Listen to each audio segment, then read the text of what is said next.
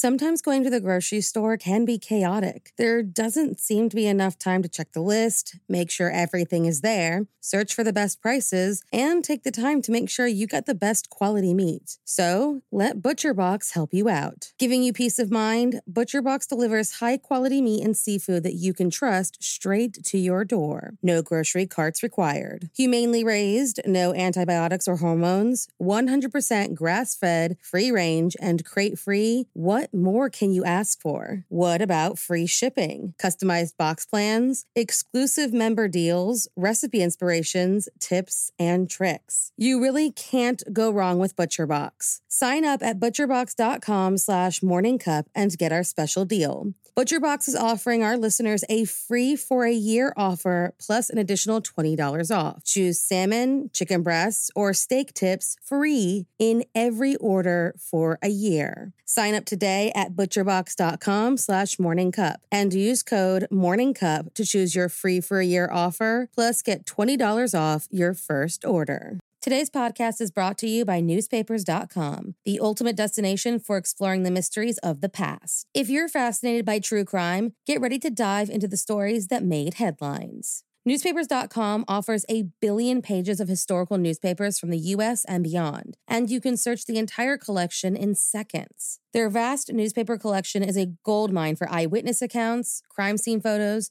news reports, and more. Whether you're interested in famous crimes or long-forgotten cases, newspapers.com gives you a front row seat to more than 300 years of history. For our listeners, newspapers.com has a special offer. Use the code CUPOFMURDER for an exclusive 20% discount on your subscription. That's promo code CUPOFMURDER at newspapers.com. Sign up today and start unraveling the true crime mysteries that keep you up at night. There were 2 more murders 15 miles away. When police arrived, they found the telephones and electricity lines. We have a weird homicide. A scene described by one investigator as reminiscent of a weird...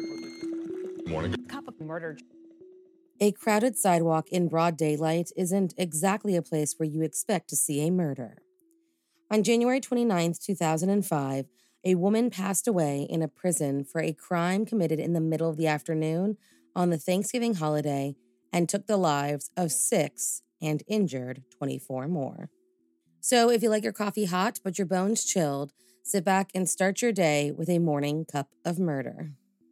On November 27, 1980, citizens of Reno, Nevada, traveling to and fro for the Thanksgiving holiday, watched in shock as a blue 1974 Lincoln Continental sped past them and started careening into groups of pedestrians. Jumping the curb and racing down the sidewalk, the car reached about 40 miles per hour and drove about 100 feet before crossing the 2nd Street crosswalk and continuing 322 feet down another sidewalk that passed right in front of the popular Harrah's, Nevada Club, and Harold's Club. Back on Virginia Street, where the car blew through a crowd gathering in front of Club Calneva, the driver was forced to come to a stop 2 blocks later at a red traffic light. With another car blocking any further destruction, the driver was surrounded by police and calmly, without any resistance, exited the deadly vehicle. The driver was Priscilla Joyce Ford, born February 10, 1929, and when she locked eyes with Officer Oakes, she casually asked him how many people she just killed. When he responded, telling her it was about 5 or 6, numbers had not yet been tallied, she replied back, "Good," with another officer later reporting that she added, "The more dead, the better," while in custody. In reality, Priscilla had left behind 24 injured individuals, all of which were taken to the hospital, the bodies of 5 who died instantly, and a 6th who would be later added, as well as a sidewalk riddled with street signs, clothing, and body parts. According to survivors, Priscilla was looking for people to hit during her deadly drive. She made no effort to avoid pedestrians and instead made sure to swerve and hit them if she could. Later described as, quote, self-righteous and seemingly unbothered by the carnage she left behind, Priscilla, whose blood alcohol level was .162, noticed photographer for the Reno Gazette-Journal, Marilyn Newton, photographing her as she was taken into police custody. Marilyn would later say that when they looked at one another, Priscilla, as if she hadn't just taken the lives of 6 individuals, said to her, "Oh my, you're a pretty one. I'll remember who you are." But who exactly was Priscilla Joyce Ford? According to the sources, Priscilla, with only a high school education, took up a job teaching in the late 50s inside a one-room schoolhouse in Michigan. Though skeptical when first hiring her, due in large part because she was the first Black teacher in the area, the school board soon found themselves praising her work and recognizing her as a gifted and quite caring young educator. While working there for more than 7 years, Priscilla earned her bachelor's degree in education in 1966. Though many had wonderful things to say about her, this deadly drive she took in 1980 was not her only interaction with the police. In 1957, she shot her second husband in an act of self-defense before turning the gun on herself.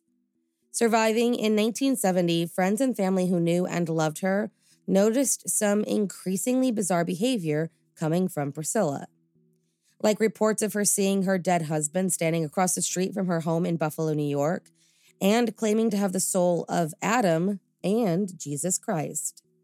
Things seemed to be getting worse, and in 1972, when her son returned from his army deployment, he reported his mother's increasing delusion and the fact that she was now an alcoholic. By the time she moved to Reno, Nevada in 1973, Priscilla, needing help, voluntarily committed herself to the Nevada Mental Health Institute, where she was diagnosed with passive-aggressive personality with hysterical episodes, treated, and then released. In 1974, she was arrested for trespassing and was, again, sent in for a mental health evaluation. And at this point, the state decided to take away her 11-year-old daughter, Winter, and place her in Wittenberg Hall. Priscilla, devastated, believed her daughter was a victim of kidnapping. She later moved back to New York, where she sought treatment from Catholic Charities in Buffalo, and in 1978 was being treated at a mental health hospital in Blackfoot, Idaho. The next year, she was back in Buffalo, where she was officially diagnosed with paranoid schizophrenia with violent tendencies.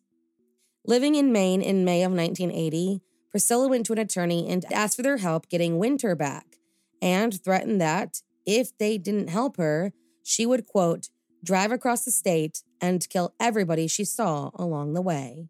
Believing her daughter was still in Reno, Priscilla went looking for the girl and ended up making good on those threats.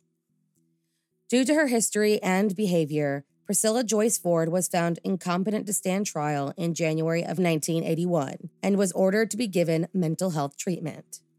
By August of that same year, though, her competency was restored, and taken back to court, she pleaded not guilty by reason of insanity. During her 5-month-long trial, Priscilla told the courts that she was the reincarnation of Jesus Christ, and her daughter took the stand and explained that these beliefs were something her mother had long spoken about, and that Priscilla once told her aunt that she was, quote, artificially inseminated to bear Jesus Christ. Experts testified on her behalf, but the prosecution maintained that, though she did seem to suffer from a variety of mental illnesses, she knew the difference between right and wrong. With one side claiming that she should be placed in a mental institution for the rest of her life, and another calling her evil personified, the jury deliberated for 13 hours and returned with a guilty verdict on March 19, 1982. Now convicted of 6 counts of murder and 23 counts of attempted murder, on March 28, 1982, Priscilla Joyce Ford was sentenced to death.